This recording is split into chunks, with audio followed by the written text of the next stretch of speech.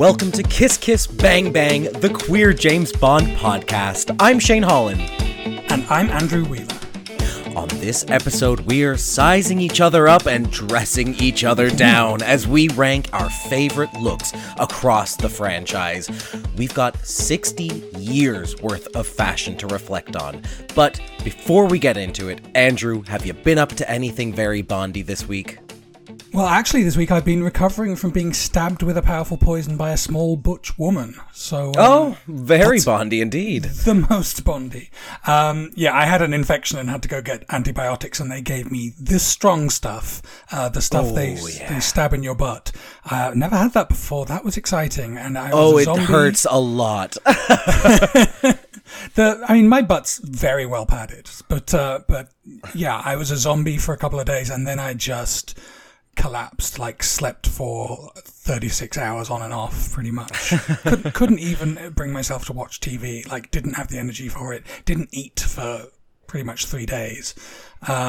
Ridiculous situation. Medicine is bad, Shane. Honestly, well, first of all, let's be very clear. We are not an anti-vax podcast, but it sucks having to take your medicine. It really does. It really does. So didn't get much else done because I was lying in bed, dreaming of death. And what could be more Bond than that? Exactly. But like James Bond, I have recovered, and I'm ready to get back out in the field. What about you?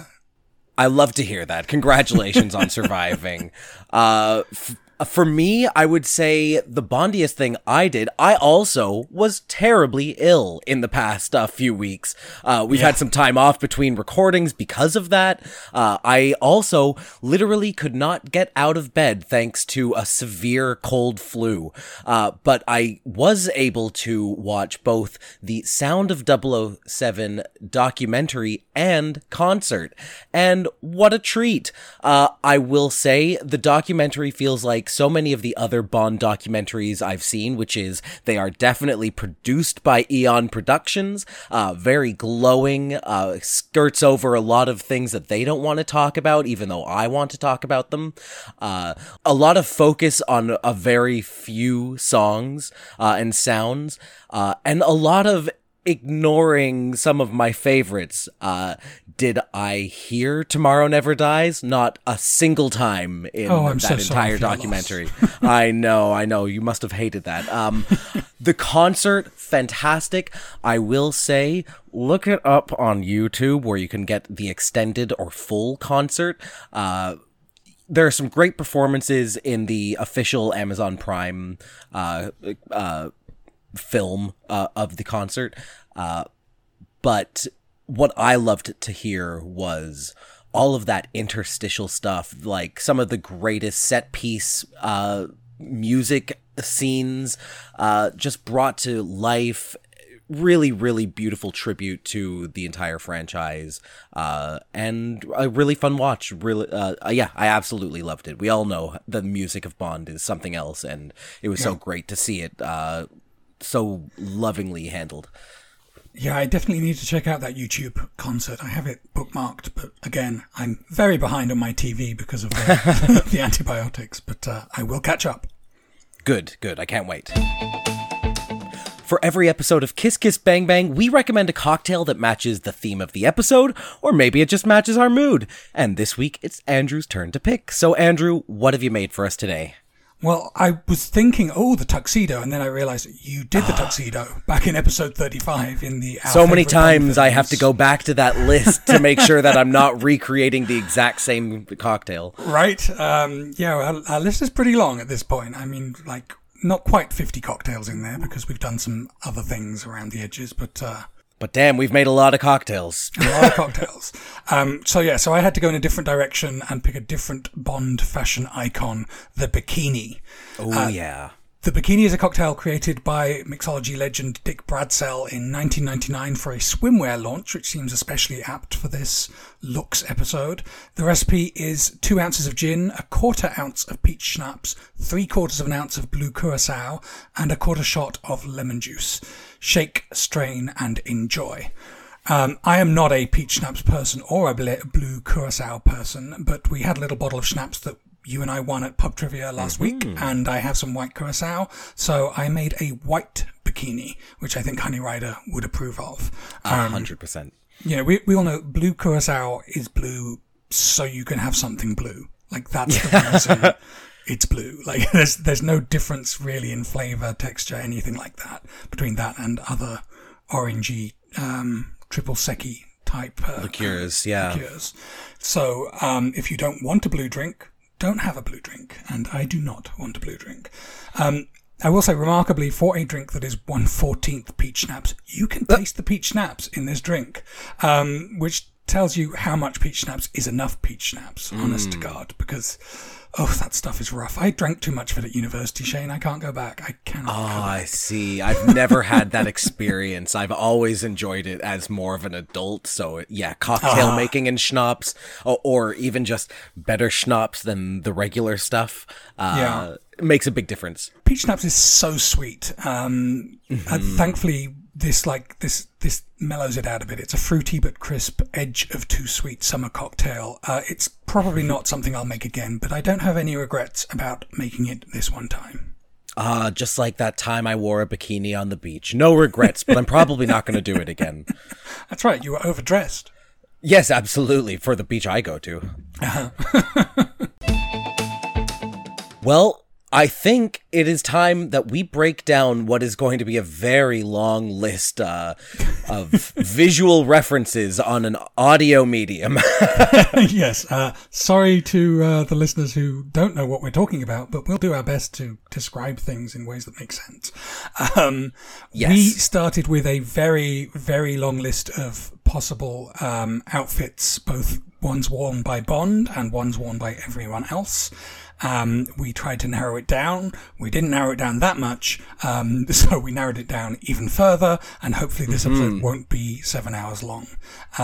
Should we? Yeah, we're going to have to speed through these honorable mentions, of which there are many, because listeners, Andrew and I have never disagreed more on anything in our lives. I am looking at these scores, and our number one has a score of 8. That means one of us probably chose 1 and the other chose 7. Yeah. We are far off to begin with. There's nothing, we have our differences in tastes, and clearly it is not any greater, there's no greater place for that divide than in fashion. But let's find out how we did. Let's do it. Reveal all the honorable mentions so we can, We had this idea, listener, that we would have a few honourable mentions that we could discuss before we get into the main list. We have so many honourable mentions. There's at least 20 here. Oh my God. Okay. All right. So right off the top, we have to honorably mention BB Doll's Western Ski Ensemble in For Your Eyes Only. The 80s were a dearth of fashion, and this was one that stood out. Yeah, it was. There's so few good looks in the Roger Moore movies. But BB Doll, even though she's the worst character in Bond canon, she does have one really great outfit. Skiing in a cowboy hat with tassels. Love it. We've already spent too much time on this. Julius Snow is in there with his Mandarin jacket. Very classic. Manuela's asymmetrical floral dress, another highlight from the 80s. Fiona Volpe's peacock blue dress and boa, a beautiful one. Holly Goodhead gets a couple of honourable mentions here. Her pleated dress, which I don't like at all, and her black jumpsuit dress, which is quite cool, actually. Yeah, nice. I've got to say about that pleated dress, I think we both picked it as an honorable mention because it was bad, right? Like, yeah, it made my list because we had to talk about it, and this is why. It's real ugly, and that's as much talking about it, as I'm afraid, as we're going to do. Yes. We have Jinx Jones' orange bikini, which is obviously a tribute to Ursula Andress, who I'm hoping makes it higher on the list than this. I think she probably will. And Mayday's leotard, which, I mean, it's not like an iconic... Well, no, I guess it is an iconic look, but it's also like not a particularly fancy look, and that's what makes it so great. Very high cut. I should say that both of us have looks on here that would have made the list if we could just agree on which one we liked better. I loved Q's striped shirt from No Time to Die, while you loved Q's Hawaiian pineapple shirt from Thunderball. Yeah, OGQ has this pineapple shirt, this sort of blue wild print Hawaiian shirt that I think is exquisite, and I've looked multiple times online for replicas of it, and I can't find it, but one day, my God, one day. It's the only time that Q is going to make an appearance on the best dressed list. Yes, agreed. And the other Q look is the striped sweater that he wears in his home while he's feeding his cats before his date, before Bond and Nomi intrude on his dinner plans. But I think there's another Ben Whishaw Q look that will make a higher ranking, maybe? Absolutely it will. We have Xenia Onatop's black dress and bolero. Loved that. Moneypenny's blue sheath dress. I'm sorry I kicked that out for you, but I didn't find it as you did. Oh, I think it's such a lovely classic. Paloma's navy evening gown was one that I ruined for you, as well as Nomi's white belted jacket, both from No Time to Die. That might have just been recency bias, but I thought they were interesting looks for the 2010s, which also had very little fashion in general to talk about. That's true. Madeline Swan's white dress, I'm surprised you didn't like more. I thought about it. It's very fashion, but there are just other dresses that beat it out, like, by far for me. That's true. So I think many one of the things dresses. we have to acknowledge here is that, yeah, this is a list full of exquisite looks, and not making the top 30 doesn't mean that it's a bad look by any stretch of the imagination. Some big ones for us. I chose another Holly Goodhead look as one of my least favorites, or at least like just fashion faux pas that is also iconic. You chose it as absolutely iconic. It was your number 11. I'm so sorry. The yellow spacesuit from Moonraker could not be in my fashion favorites.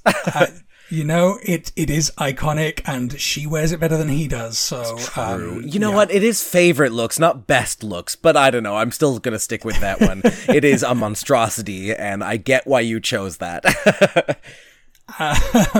Christmas Jones tank and shorts. I mean, it's derivative of Lara Croft, but she looks cute in it. I think so. And Xenia's commando gear is quite a similar look. The very utilitarian. A lot of pockets. Yes, lots and lots of pockets. Anyone else? Oh, I'm so sorry. We knew it was going to happen. You chose Tiffany Case in your top 10, and I chose her as one of my least favorites. This is the black dress that she wears in her home, her apartment in Amsterdam. Very Dolly Parton, very Western, with this like lacy high neck and black Tiffany necklace dripping down. It's absurd, and I love it. Like it's a bit like Mackie-esque. It's definitely of its time. But then I kicked out Wylin's silver gown, so I that's fair. It's totally got fair. Our justice. All right, that was so many honorable mentions. I think there's plenty others in here. I don't think we need to talk about every single last one of them because we have so many other looks to get to.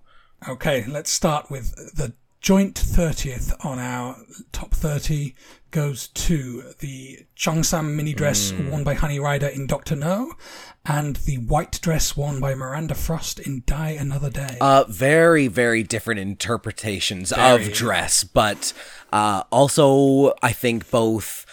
I mean, two highlights from those movies. That Cheongsam mini dress is absolutely incredibly made, incredibly fitted, looks absolutely wonderful on Honey Rider, who can wear absolutely anything. And then there's Miranda Does the whole hourglass like body thing.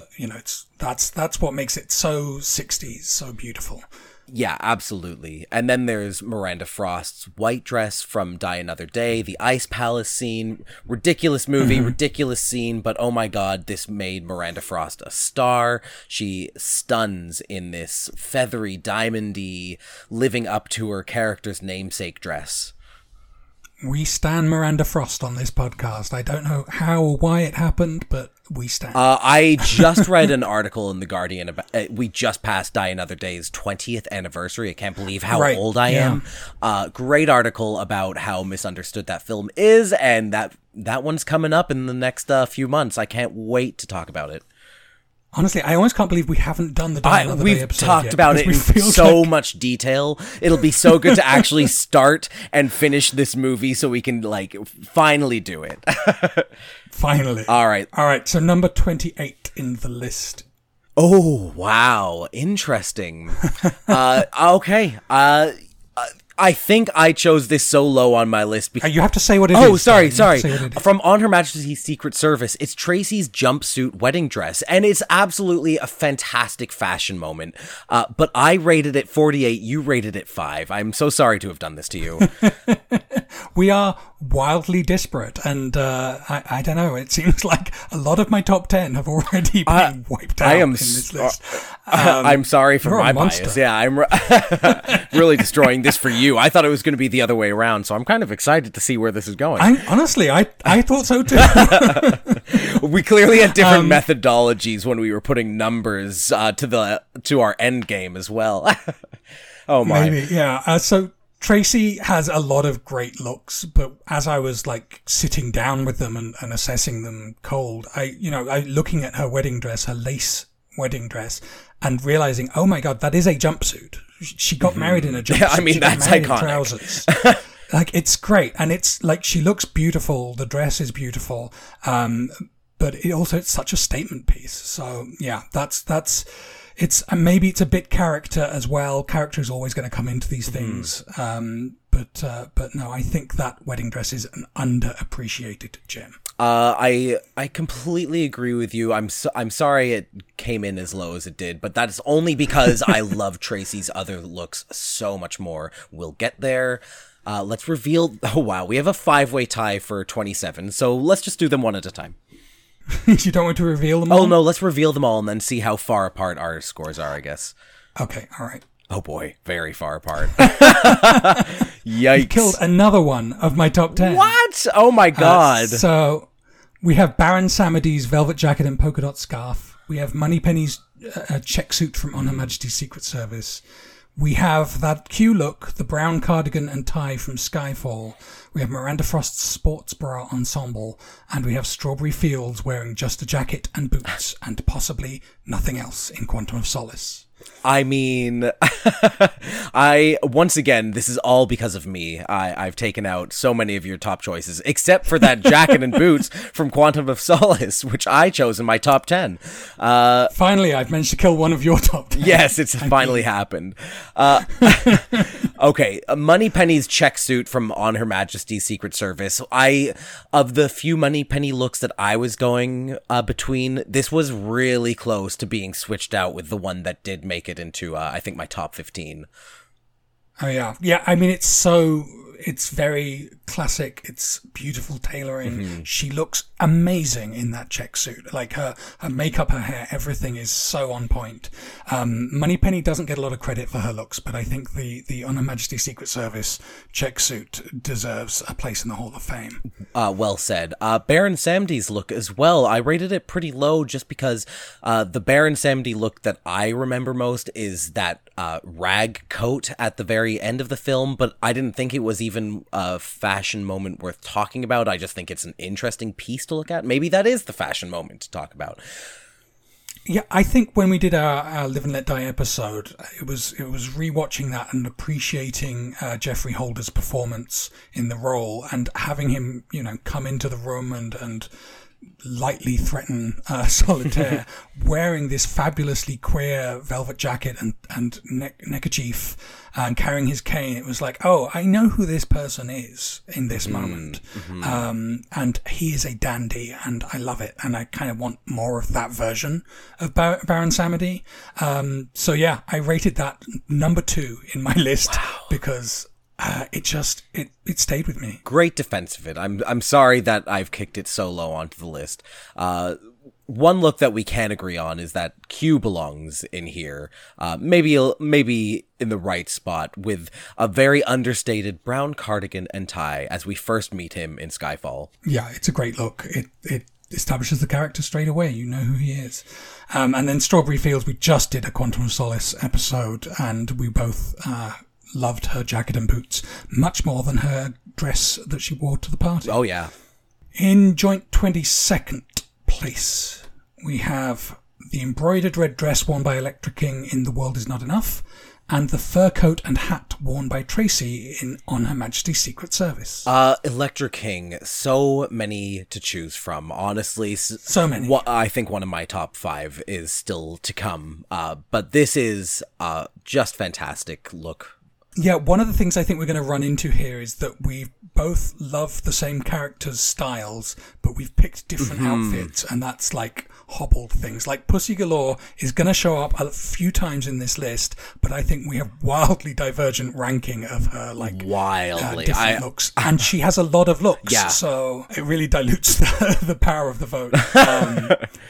It just means that we get to spend more time talking about all of them. I love that's right. I love Tracy's fur coat and hat. It is one of the few great winter looks that we get for women in these movies.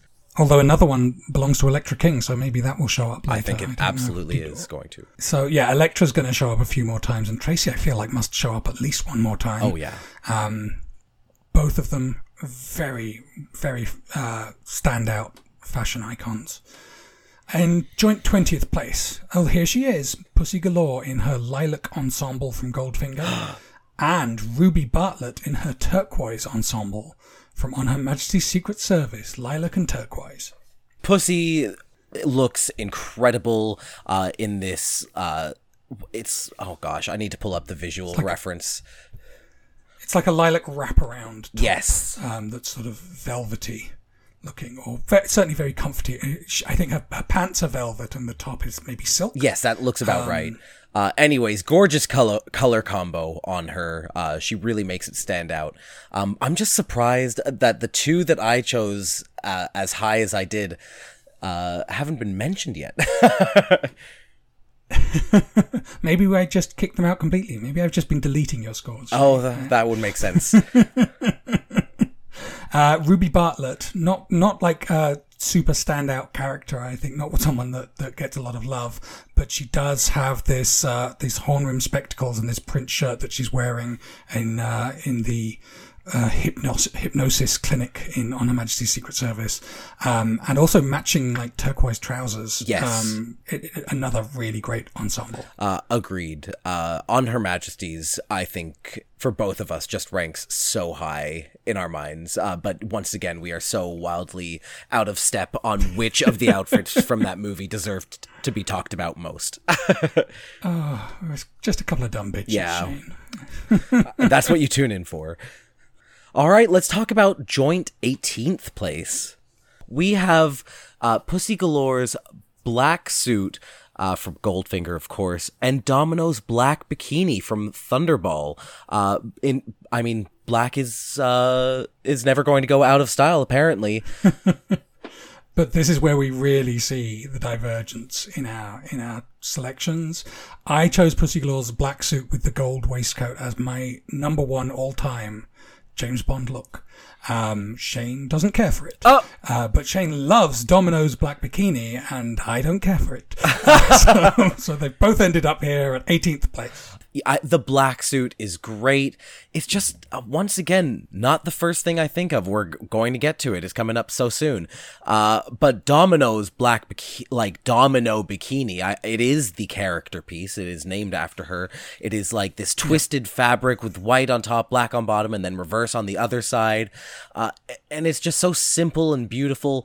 There are so many bikinis that we are going to talk about in this episode, but this is really one of my top 3. Okay, for 16th place, another tie. It's Rosie Carver's shorty jumpsuit in Live and Let Die and Moneypenny's naval uniform in You Only Live Twice. I'm going to defend both of these. Rosie Carver has 2 great looks, but this shorty jumpsuit, I think, is really beautiful. It's a standout from the 70s for me because of how wearable it is today. And I love a naval uniform. You got me a cute sailor top, which I was able to incorporate into multiple Halloween costumes, and I think I will probably wear it out to every queer event I ever go to from now on. So, of course, Moneypenny's naval uniform was going to rank highly for me. Yeah, I mean, she looks gorgeous in that white top.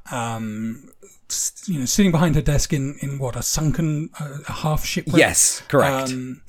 So this might be her top-rated look. I don't know that there's a higher one than this, and I respect it. Like, I think there are other looks that I would have put higher, but we're collaborators, Shane. Yes, that's right. This is where she ended up. And certainly there's something about the authority of her wearing that naval uniform, I think, that makes it really striking. Yeah, and I think it's the first time that we get a glimpse that, James Bond is a naval officer, but so is Moneypenny. Like, they all work for the same organization. She has more power than we are given insight into in that moment. Yeah. She has rank. Let's see what ranks number 14. Ooh, From A View to a Kill. The first Mayday look that we're going to talk about. This black leather jacket and yellow scarf, which was my number 4 pick and your number 40. Yeah, I mean, there are this again, Mayday, too many outfits that are going to be in this list, so who knows where they're all going to end up after all the arithmetic is done. The black and yellow combo just wasn't, like, one of the top ones for me. I mean, there are 2 outfits that I think are stronger, but everything Mayday wears is amazing. Oh, incredible stuff. And such a very specific style. The fact that we've chosen all 3 of the same style, maybe even 4, to be coming up to our top 10, that speaks highly of how well she wears what she wears. So for joint 13th place, we have Xenia Onatop's black high-collar coat from GoldenEye, of course, and Vesper Lynd's purple evening gown from Casino Royale. Xenia, I mean, once again, this high-collar coat just stands out. It is like a Venus flytrap eating her face, but she is actually the Venus flytrap in this movie. She is. I mean, I think the bolero jacket she's wearing when she first meets Bond is maybe the outfit she's more remembered for.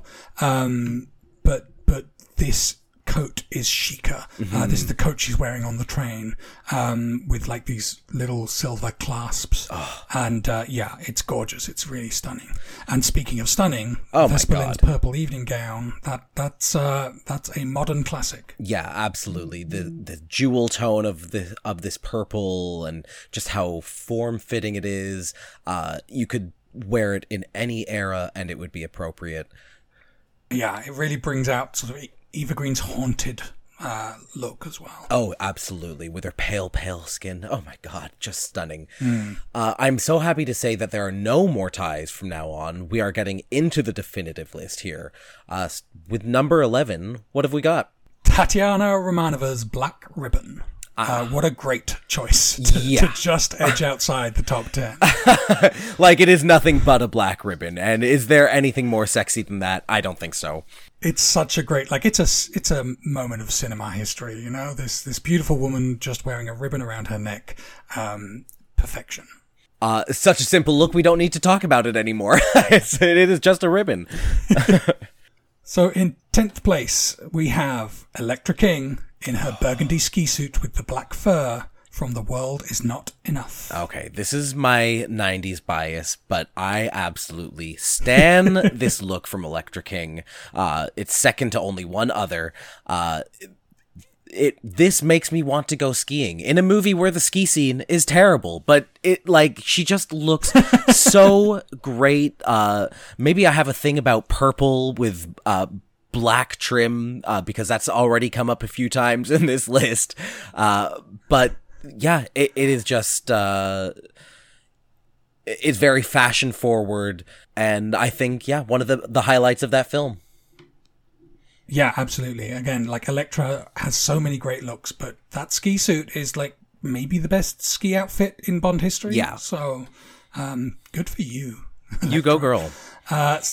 In ninth place, it is Pussy Galore's corduroy jacket and turtleneck from Goldfinger. Great This choice. is, again, there's so many good Pussy Galore looks. This is maybe her most, like, gender fuck look. You know, it's she's always wearing trousers. But this is the look where she's sort of dressed like a lord of the manor with this beautifully cut corduroy jacket, high-waisted pants, her 60s boobs pointing perfectly outwards, and so much hand-on-hip authority. Yeah, I think it's understated and yet makes a statement. There's something about it that is almost like a visual reference to earlier in the film too, the golf scene. This is a very golfing look of the time, and for her to be in charge and wearing a golfing outfit where Bond was in charge earlier wearing the golfing outfit, it's just storytelling in fashion. All right, in 8th place, we have Natalia Simonova's blue cardigan and miniskirt from GoldenEye. And I'm so glad that this ended up where it did, because I was thinking about how iconic it was, and I knew that you were going to throw it in here too. Yeah, I mean, again, the GoldenEye episode, we raved over Natalia's look. It's so 90s, but it's so atypical for a Bond girl, and she's wearing it almost the entire movie. So it takes on a sort of John McClane's undershirt kind of quality. Yeah, a life of its own for sure. And she, like Isabella Scirocco, wearing that sort of office wear but making it look glam. It's beautiful. It really is. I want to wear that blue cardigan. So many cardigans on this list. You know I'm a cardigan bitch. I know. At least one cardigan has made the top 10, and this was the best representation of the cardigan for sure. All right, in 7th place, it is Necros's blue Speedo from The Living Daylights. One of my top 3 Speedos, as I said. I can't believe that this actually edged out Domino's. Yeah, Necros, the assassin who is a sort of master of disguise and also just a really hot blonde. Yeah. My order from Starbucks. The fact that he is wearing a blue swimsuit years before Daniel Craig would do it, and that he is even more revealing, the most objectified men in sort of Bond history. Because it's a skimpy little Speedo, though he fills it out. He certainly does. It was an awakening for both of us, so much so that it is number 7 on our list. What's number 6 though? And just all the other Bond podcasts are shaking their heads at us. Yeah. Number 6, Mayday's aubergine dress and red scarf from A View to a Kill. This is absolutely fantastic look. It's reminiscent of the black leather jacket and yellow scarf, but also completely different. I think maybe we have one more Mayday. We definitely do. We definitely do. Goodness. There's something about the horns of her hair in this look, right? That kind of ties it all together. Also the sheerness, like the dress is drapey and yet it's so sheer. You can see her abs through it. Like the curvature of her thigh and leg, like, oh my God, it's incredible. Let's all wear red scarves and devil horns. All right, in 5th place, into the top 5, it is Pussy Galore once again in a white pantsuit. I mean, this is why it made it so high. When you said that the corduroy jacket was the greatest gender fuck, I wanted to say no. It's this. It's the white pantsuit, Andrew. This is just boss fashion. She is in charge. She is like just crisp and clean and untouchable. And oh my God. Yeah, absolutely one of my favorite looks in this entire franchise. I mean, the whole Pussy Galore color story, she starts in a black version, like the one that I rated as my favorite is the black version of this same look, and that's her full villain mode. And at the end of the movie, when she has had her redemption moment, she's wearing a white version of the same suit. And along the way, the camel color is when she's like full Goldfinger mode. And the lilac outfit is kind of her... when she's turning, way. Yeah. It's a great color story, and honestly, Pussy should probably be number one. Just based on how high that we've both rated her. Yeah, like she's clearly the style icon of the Bond movies. I think it's time to reveal who's number 4. Oh, and finally we get to talk about it. The Matador ensemble that Tracy wears in On Her Majesty's Secret Service. This was my number 3. This is, I think, the most iconic look from that film. It's such a good look. A little, like, Zorro hat and the pink sort of cummerbund. The way her hair is just flying out from underneath the hat, the jacket, the gloves, the little gloves, and the high boots. Oh my god. It all just ties together. And the way the gloves are separated out by the lace of her cuffs. I mean, all of it. It's just... once again, I feel like I've said this a bunch of times. It's really fashion forward. It is something that does not belong in this time, but could be worn anytime and makes perfect sense. And again, it's a gender fuck. Like, this is another character who wears trousers to her wedding, you know? This is such a great statement piece. Of course, the Queer James Bond podcast is going to rate highest the blue Speedo and any woman wearing a pantsuit. Pants on the runway, pants on the runway. All right, it's time for the top 3. In third place, it is Fiona Volpe in her biking leathers in Thunderball. We both rated this number 10 on our list. And it made number 3. Everything's a mess. It's number 3. But it's perfect. I'm so happy to see her here because, Fiona Volpe has the best catsuit moment in Bond movie history. Fiona Volpe, that is such a great character, such a great performance. Her style, like, she's up there in terms of the all-time style icons. Oh yeah. The fact that this is her crowning achievement. Top 10 is so good. Again, gender fuck. Like, you don't know that it's a woman when on that you first bike. see this person biking around, and then she takes off her helmet, shakes out her beautiful red hair, and suddenly the leathers seem a little more cinched, and and she's sitting a little like higher in the saddle, and it's like that's a woman.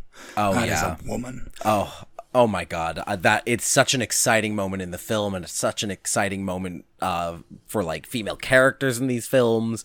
I'm so glad that Fiona Volpe is in our top 3.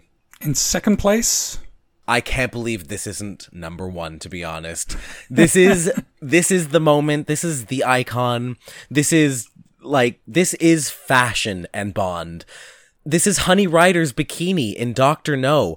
There is no greater moment in cinema history than Honey Rider emerging from the water wearing nothing but this clean white bikini with this giant wide belt tying it all together and this knife sheathed at her side. I think the look is dangerous. It's exciting. It was risky. It created a fashion trend that hasn't stopped. This is it for me. I totally get it. For me, I knew it was going to be high and that it was in contention for the number 1 spot.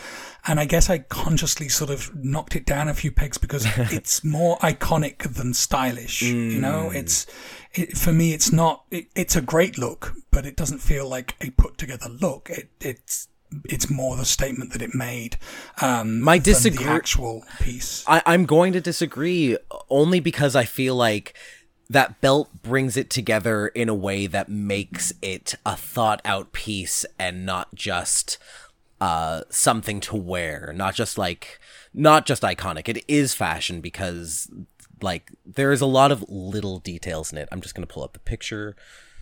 I mean, the belt is utility as well. Like, it's her knife belt. Oh yeah, absolutely. But the way that like it is tied in front, that the clasp is about half the size of her body. The form fitting. I think that it is. Yeah, I love this bikini. I know it's just a bikini, but it's also, I think, the most iconic bikini and the most memorable bikini and the most beautiful bikini. It absolutely is. Like it deserves to be at least as high as it is, but it's not number one. Which of course is Mayday in her red race day dress in A View to a Kill. Yeah. I stand by it. I stand by it too. I don't think we're wrong here, Andrew. I think we've made all the right choices somehow, even though we disagree so much. Even though you killed all of my bids for a curveball in the top 10. You're right to do it. No, the first time we meet Grace Jones as Mayday in A View to a Kill, she is wearing this weird red sort of dress and head cape and this black hat with a tassel that's sort of almost a chimney stack. The whole of her looks like a witch or a nun or an S&M dominatrix. A diva, an icon, a moment, a time, she is already 6 feet tall, but wearing this, she is 7 feet tall. She has matching lipstick to the dress, and it's as close as Bond ever gets to Club Kid fashion, and it is an absolute bam out of the park. So good. Be this daring. Bring this back to the movies. I want more, absurd fashion moments that make me go, wow, I can't believe that we just did that. So, Mayday at number 1, and Mayday gets 2 spots in the top 10. Pussy Galore also gets 2 spots in the top 10.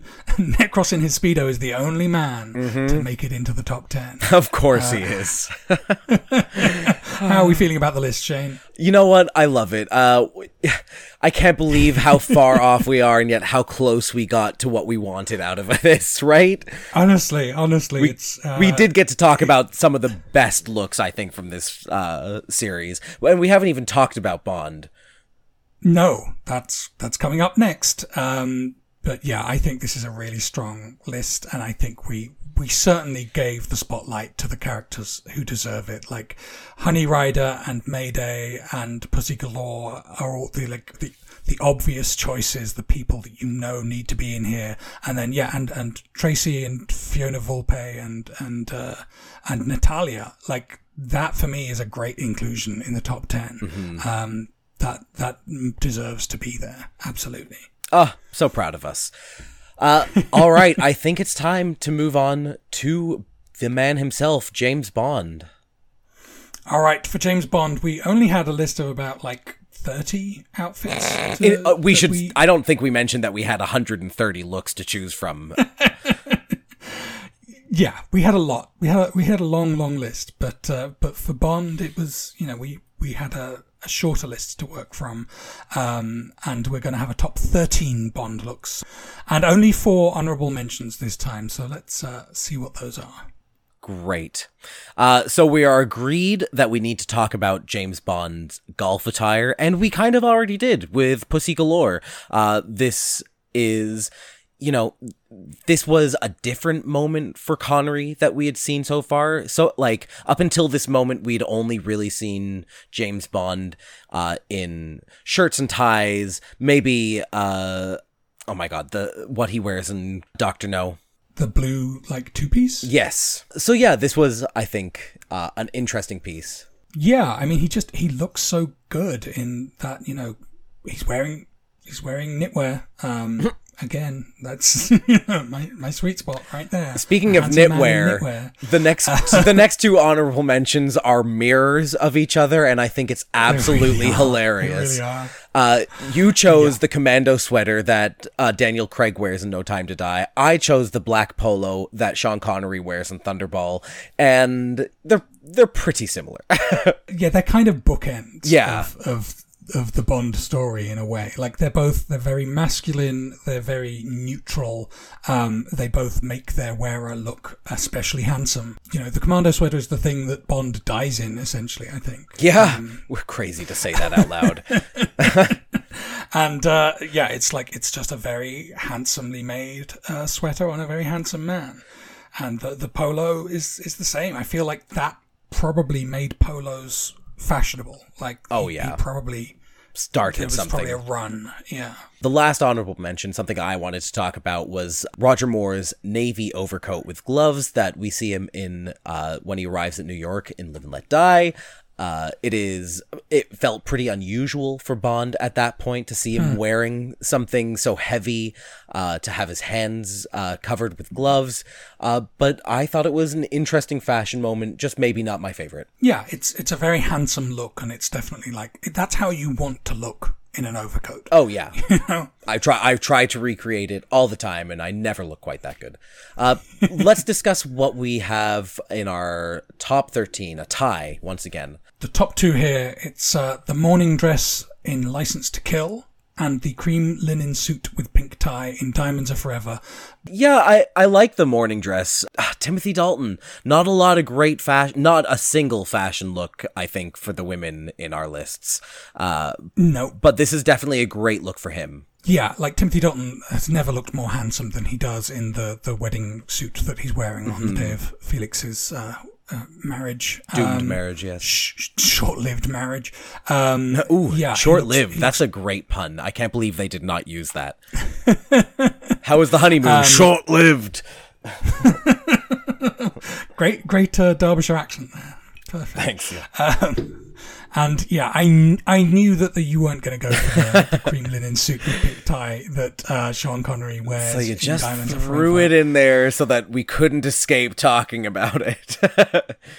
The fact that we're seeing Bond wearing cream and pink. Very queer. It has to be said. Very queer. And, does he look great in it? No, because he doesn't look great anymore. No. He looks tired and old and like he doesn't want to be there. But it's a great color combo. And it is a good look. Yeah. All right.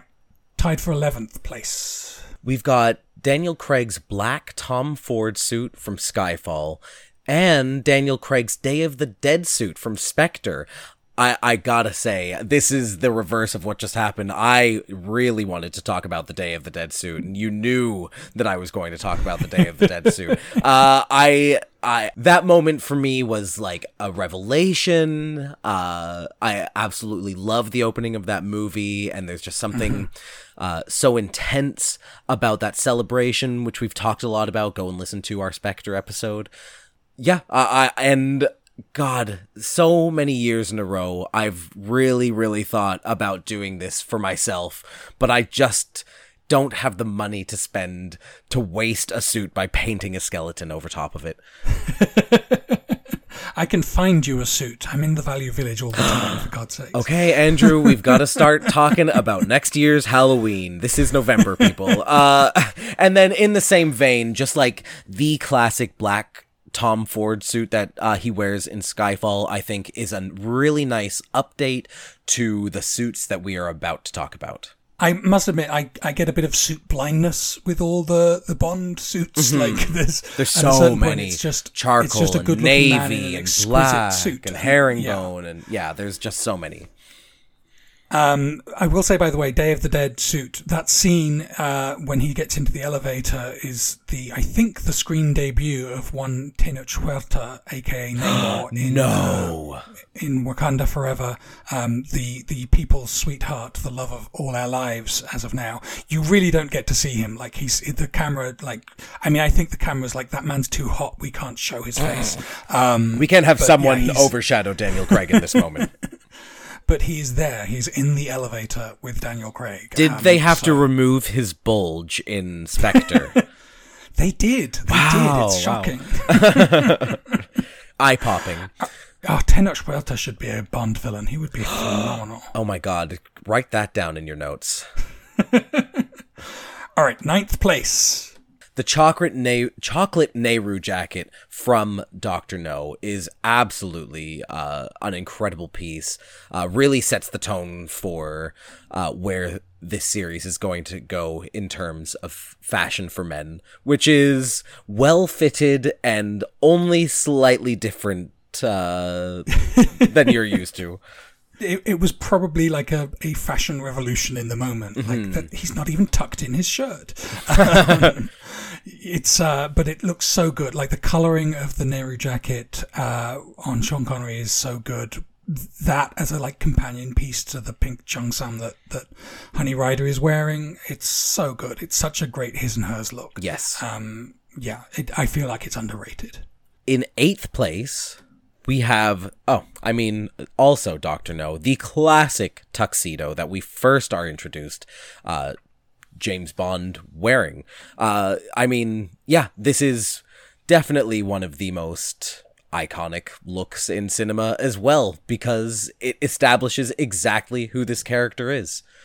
Yeah, it's actually, I should tell the listeners, I put together a reference file with photos of all the looks that we knew we would end up discussing, so that we could be certain basically which look was which. This is the only look in all the movies where I included 2 versions, because with the jacket on, it's one thing, and with the jacket off, and the sort of blue straps of the holster, oh my God, it's something else, you know?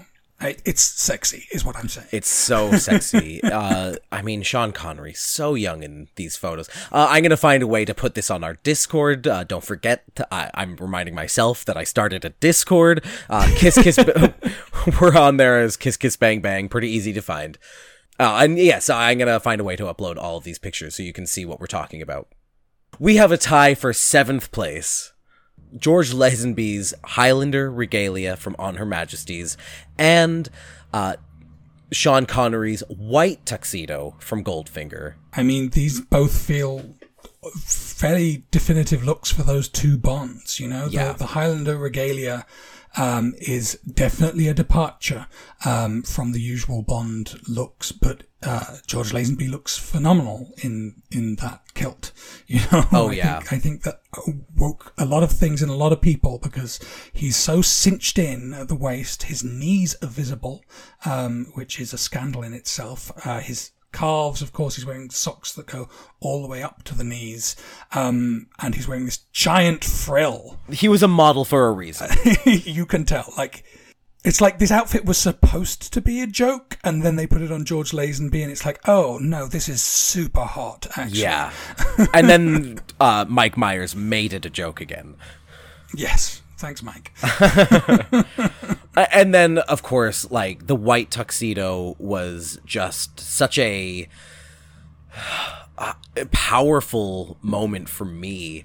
It comes at the beginning of Goldfinger, and he's just so beautiful and dashing and mysterious in that moment. The way it's revealed when he gets out of his wetsuit and he's already wearing it, and he just pops in that red carnation. I think when a lot of people think James Bond, they think of white tuxedo. All right, time to crack the top 5, Shane. Are we ready? I've girded my loins. Let's do this. In 5th place, the powder blue ensemble worn by James Bond in Dr. No. There are 3 blue looks that we are going to talk about, and this is the first of the 3. So this is the sort of blue polo shirt and matching blue, I guess they're capris, maybe? It's a very, very beachy look. And he looks such a man in this. His skin is glowing, his frame is perfection. And it's just so casual, and especially in the scene, he's very casually walking up to Honey Rider, who has no idea he's there, not creepy at all. This is once again one of those moments that establishes exactly who this man is, and what better way to sell it than wearing this super fashionable, colorful piece that was well ahead of its time. Men were not wearing outfits that were as revealing as this. All right, number 4 on our list is the black polo neck from Live and Let Die. I can't actually believe that we are united in this almost, because I agree, this Roger Moore look is hot. This is the only time for me that Roger Moore is hot. It's also the moment when Roger Moore got to define Bond for himself. Yes. You know? It's the look that became an iconic Bond look that is maybe the only one that Roger Moore has, but it's exquisite. It's the Archer. It is the Archer look, and that's as soon as I saw it, the picture in our reference, I was like, oh my god, I totally forgot that Roger Moore is the basis for that character, essentially. Yeah. And again, yeah, it frames him really well. The holster again makes it sexy. The wide black belt is really Yes. stunning on there, and his dirty brunette-y hair, severe jawline. Oh, he just looks so good in that outfit. I'm so glad that Roger Moore got to make it into the top 5, honestly.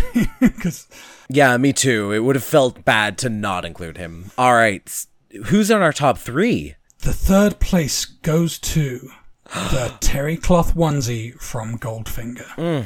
I mean, this is just beautiful. This is the one, like, this is so expensive to purchase in reality right now. But every year at this time of year, I just go and check and say, like, Right. do I have enough disposable income to pay $700-800 for a terry cloth onesie from Goldfinger? No, I do not.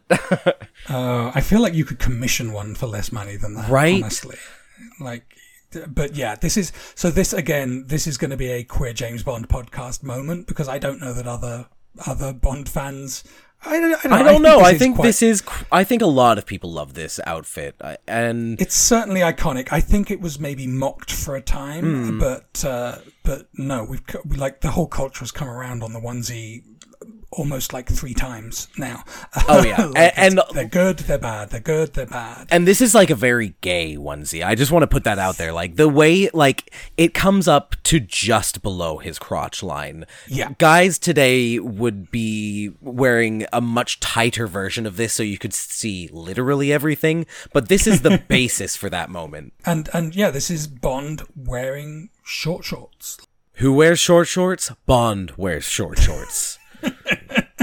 Straight men have been making shorts longer and longer and longer, and it's like, stop. We doing already this, had the guys. perfect length. Yeah, let's keep it short and show some thigh. And Sean Connery is showing you how it's done. Yep. Number 2. We are so close. I can't wait to reveal that our number 2 choice is the blue trunks from Casino Royale. I mean, yeah. Yeah. Talking of short shorts. This is as short as they get. This, I think this awakened a lot of people. We've said that a couple of times, but this was the true, like, oh, I'm that gay. Yeah, I mean, it does not hurt that Daniel Craig was in such incredible shape. Like, he had a boxer's build and a boxer's package. You know, those are little shorts that look so good, like hugging his thighs and his butt. The reason that Casino Royale, I think, was as successful as it was is that Daniel Craig was sexy, and Oh my God. he sold it. Well, honestly, I think that this moment sold literally the entire movie because it was in every commercial for it.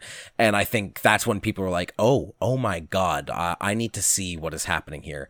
And yeah, this, like, and it's not just because of how beautiful he is. This is actually a really well-crafted Speedo. Yes. It is like perfectly form-fitting in a beautiful way, that like really slim black band around the top.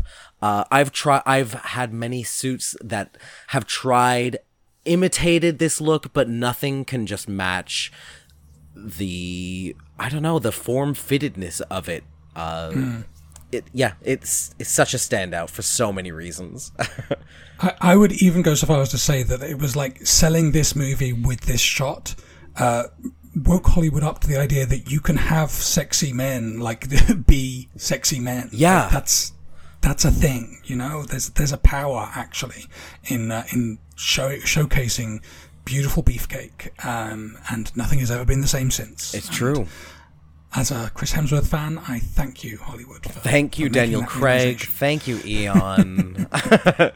All right, we are in 100% agreement about the number 1 look that Bond ever wears. That is the classic gray plaid 3-piece from Goldfinger. Sean Connery in the most iconic Bond look that there is.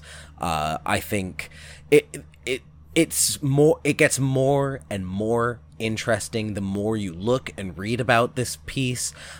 Like, from afar, it looks like a simple gray suit, but you get close and it's actually like a tricolor pattern in the fabric, like a true plaid.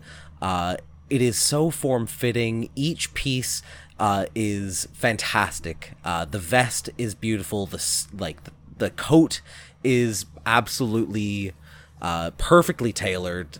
The pants pleated in every way that you want them to be pleated. In like, pleats have come in and out of fashion, but the fact that this suit is still wearable. My uncle commissioned this suit essentially when he got married, and I wore a very similar version. I rented a very similar version for that wedding, and it just makes everyone look good. It will never go out of style. He made it something that will never go out of style. Yeah, this suit is a fashion revolution. Like it made the world sit up and pay attention to men's tailoring. I think, you know, it's because it looks perfect. It's maybe the best suit ever worn on film. Yeah. It absolutely no surprise to me that we both picked it as number one. Like there was way less disagreement between us in the Bond list. Oh yeah, we're almost in perfect sync on the Bond list. And yeah, the fact that we both picked that suit from Goldfinger, no shock, no surprise, because it's the James Bond. If you picture James Bond in your head, there's a good chance you're picturing Sean Connery in this suit. Yep. I mean, yeah, it's perfect, and I am so glad once again that we've done this, Andrew. We've managed to make a list that, even though we disagree, I'm proud of. Absolutely, and yeah, it's a very Connery heavy, some good Craig representation. Moore and Lazenby sneaking in here, and none for Pierce Brosnan. I can't believe we didn't talk about that, but Pierce wears nothing memorable. I mean, Brioni suit. That's like the only thing I think about when I think of Pierce Brosnan, and that's kind of like, it's such a 90s style. It's a little too baggy. It's a little too shoulder paddy. I think the best Pierce Brosnan looks is in The World Is Not Enough, but yeah, none of the looks actually stand out as fashion moments or moments or Bond moments. They're just kind of utilitarian Bond wear. You can really see the sort of the ebbs and flows of how important fashion was to Bond and how important Bond was to fashion in sort of the reception of the leading men themselves. Like, Connery was part of a style movement, like that. The whole Connery era, they really cared about style, and they really made it part of the story, the emphasis it's what Bond was about, and that does go away in the Roger Moore years, like partly because the 80s is not a great time. But also because I think, you know, what was exciting in the 80s was stuff that they didn't see Bond doing. Like, it was too young, it was too hip and private, fashionable, and so that's why you only really get Mayday, who I think, you know, we have Grace Jones probably to thank for how vividly that character is realized. Oh, absolutely. I read it was Grace Jones demanded that it was her own personal stylist who does all of her clothing for that film. Thank God. Genius move. Yeah. Genius. Yeah. And so, yeah, the 90s, the noughties, like, they didn't really have the same to offer, you know, and it wasn't until Daniel Craig kind of stepped into the role and said, like, no, we need to make Bond sexy and fun again, that they really started playing with what that could mean visually in fashion. The women do have some really jaw-dropping dresses in the Craig era. Maybe we didn't talk about the women enough from the Craig era, but yeah, I think the problem is that the evening gown, it can be worn so many times in so many different colors. I wanted to talk about Moneypenny's gold dress, but I didn't even put that in the honorable mentions. I wanted to talk about, as you said, oh my God, Madeline Swan's white dress, also again really beautiful. But yeah, so many gowns, beautiful gowns, lovely gowns. Oh, what a fun topic! But you know, it's time to talk about next time on Kiss Kiss Bang Bang, where I'll tell you what I want. What I really, really want. I want to really, really, really want to watch Spice World, the movie. Will it be the camp classic that I loved and saw at least 4 times in theaters and wore out the VHS copy of? Or will it be a horrendous disaster that ruins my childhood memories? I think I already know the answer and I haven't watched it yet. One thing is for sure, this movie is difficult to stream through legitimate means, but free versions are very searchable. Why is this movie not on general release? Yeah, it's the 25th anniversary of the release of Spice World. It's almost as if the filmmakers don't want you to know that they were involved in this disaster. Nonsense. And Roger Moore, of course, is one of the stars, as is Alan Cumming. So it is a Bond-related movie. But also this is an act of self-indulgence. Oh, happy Christmas indeed. For the holidays. Yeah. And I am really, really looking forward to this one. Oh my god, I can't wait, Andrew. I'm vibrating already. I started writing my fucking monologue for the next episode. I can't wait. Wow, I'm so intrigued. Yeah. All right. You can follow Kiss Kiss Bang Bang on Twitter and Instagram at KKBBpod, or send us bespoke messages at kisskissbangbangpod@gmail.com, or come visit us on the Discord. Search for Kiss Kiss Bang Bang in Discord. You can also follow our Twitter accounts at Wheeler and...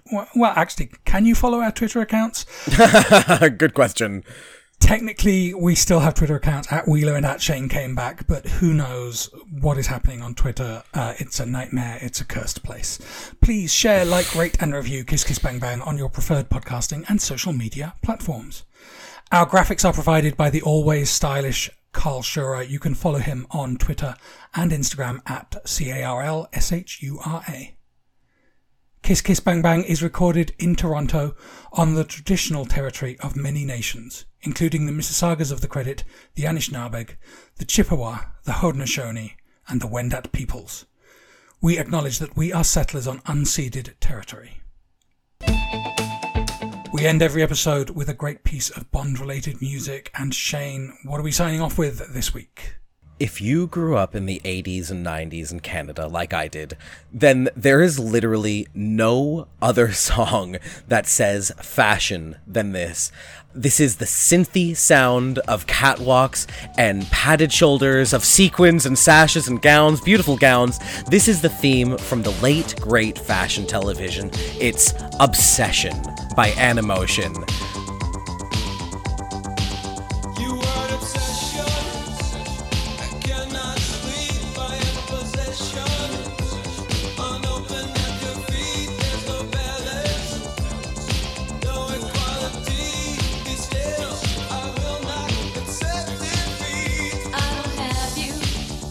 Andrew, do you know this song? I do know this song. And do you know of fashion television? No, I do not know of fashion television. I had no idea that there was a context to this song. I think it just, I don't know, it circulated in the ether. That Roman centurion is very handsome. Right? Oh, there's a lot of fashion in this video in general. Like the woman in the blue dress who's doing a lot of shoulder work. Yeah, I love her, big pineapple updo. Of course, the classic black gloves with jewelry over the top. Oh my god. One earring, one side pony. Some big blue eyeshadow. Cut to a Cleopatra look. Men with hairstyles that are very in today. This mullet, two-tone, backwards mullets even. I don't know why I know. This song must have been... Oh, she's got the Kanye sunglasses. I guess we no longer use that man's name. And now she's dressed as Amelia Earhart. Sorry, there's too much happening. You're learning a lot. I love it. I don't know how I know this song, but yeah, I know this song. And it's a groovy little party number. Fashion Television was an incredible show that aired on City TV here in Canada. And, I mean, it was just literally what it sounds like. They would go to runways around the world and show you what the latest fashion was. And I wish that still existed.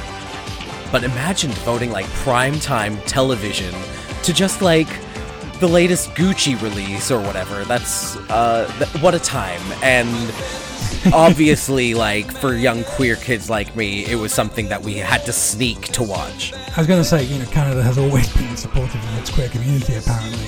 Yeah, clearly. That's the sort of thing that is designed to create a generation of fey boys, and we love to see it. Well, thank you so much for listening to this episode, and until next time, kiss kiss, bang bang.